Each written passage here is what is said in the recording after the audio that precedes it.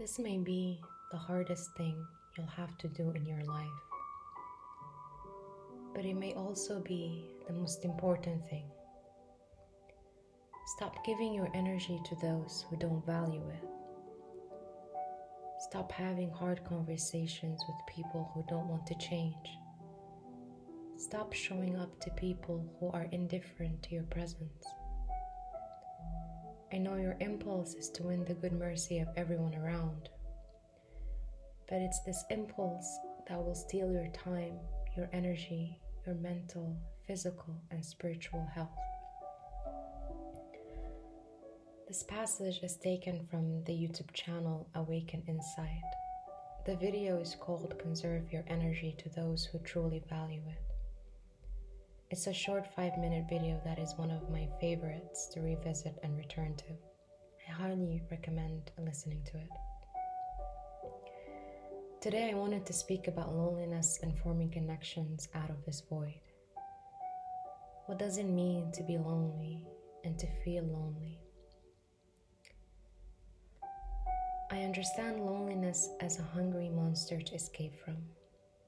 Years and years misguided in escaping this hole by any means I can find, only to recognize that I've been digging deeper and deeper into a bottomless void. Loneliness cannot be ignored or distracted or escaped from with other people. Every outing, every conversation, every event, every day will end and you'll eventually have to come back to yourself. When there is no welcoming embrace there, where can you go but back again to a vicious and addictive cycle of ignoring or distracting or escaping by any means found? I speak of attachment as a consequence of loneliness as I narrate my own experience with both. I recognize that for others, they might experience loneliness differently and in varying layers. But of course, I cannot claim to speak about their experiences and can only speak of my own. The reason why loneliness cannot be filled in that way, why it can never be a point of contact, is because it was never meant to be filled with others. I was never lonely because I had no real connections. I was lonely because I had no real connection with myself. It sounds obvious enough, but I think it took stepping away from the shelter and safety that is my family and traveling alone to another country where I knew no one and had to rely on myself in everything to realize that there has been always important pieces missing from me. I felt this sensation all my life, this sensation of strangeness and distance from my surroundings. Because all my life, that was all I knew, forming connections and molding myself to the needs of the other. But being here and away from all that was once familiar, the sensation was too loud to ignore. I would feel it in different times of the day, in different moments, always interrupting, never announcing, and it was brutal. It was vicious because there was no shelter to run to. There was no family close to hold me and tell me that things will be okay. And that's when it got really tough for me. And when I started to withdraw into myself and introspection. Attachment as a consequence of loneliness is when I held on to people who I knew wanted no good for me. Because I didn't want to be alone. I didn't want to feel alone. So I went against my judgment, against my heart's wounding, to feel included within a crowd, to feel like I belong somewhere, always doing something with people who never really spoke or embodied one word of authenticity. Attachment is shrinking myself into a quiet feint to please another, to accept carelessness, selfishness, and kindness as the only available route for a friendship. I mean, how insane is that? But this was me for so long. This was me throughout years of judging and punishing myself for an inability to mold into the likings of a toxic environment or a superficial and shallow community of quote-unquote friends. I believe so wholeheartedly in energies and frequencies, I think the higher your frequency is, the more you are likely to attract opportunities, connections, and breakthroughs that align with that frequency. And it's not really a new age thing.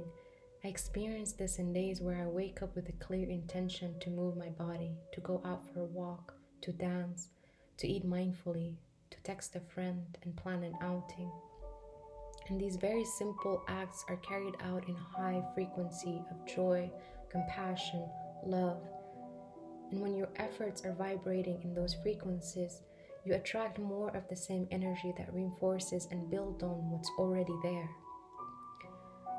But when you're vibrating in a low frequency, be it resentment or anger or mistrust, you will always create thoughts and beliefs that cement those energies. It's like trying to water a dead plant. If you're mistrustful, you will always reject a good, heartfelt gesture no matter where or when or whom it came from. One of the lessons I learned the past year is the importance of cultivating little acts of joys for oneself, to have a well-known practice of nourishment to refer to and remember in those tiring days. Joy has the capacity to expand the more attuned the spirit is to trust in and welcome it. Now, going back to that sensation of strangeness, I think it was always masking my gut feeling and intuition, because it always came in weak whispers. I found it easy to pretend it's not there. These whispers are like little flashing signs that things are not good here, that something is clearly off, but I would ignore them and always try to react either by extending the benefit of the doubt or caving into myself in punishment that obviously something should be wrong with me if I'm the only person who feels weird here. I never really had an issue with differentiating between right and wrong. I have a clear set of values that I hold dear and try to adopt in my life. And what's important for me is to treat people with kindness.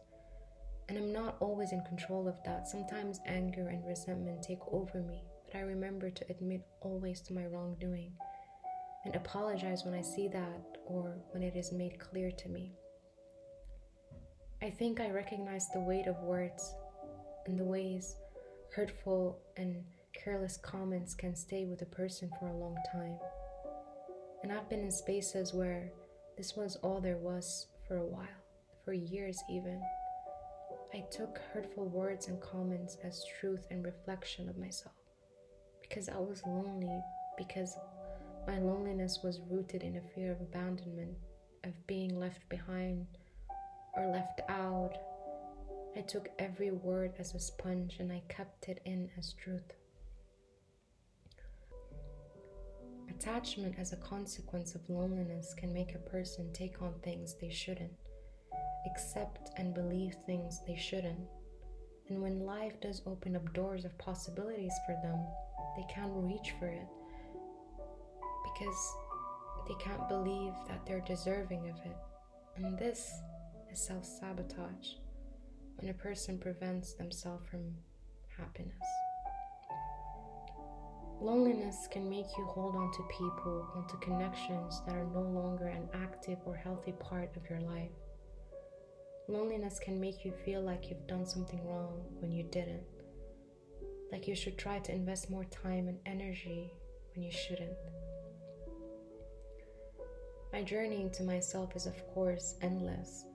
I realized that loneliness is a state of being without oneself, of going against one's truth and values.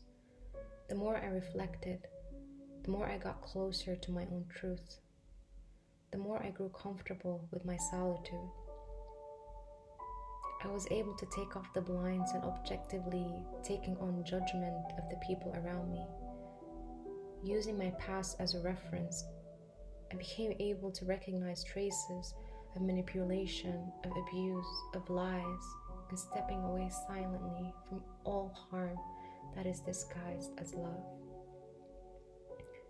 I believe in balance and in the notion of letting go and moving ahead lightly and purposefully. People often mistake letting go with forgiving those who wronged us, But I understand letting go as forgiving and pardoning the parts of ourselves that tolerated the wrongdoing and the wrongdoers for so long. You have to forgive yourself in order to move on. You have to forgive yourself in order to believe that you deserve more. You have to forgive yourself in order to believe that you ultimately deserve much better.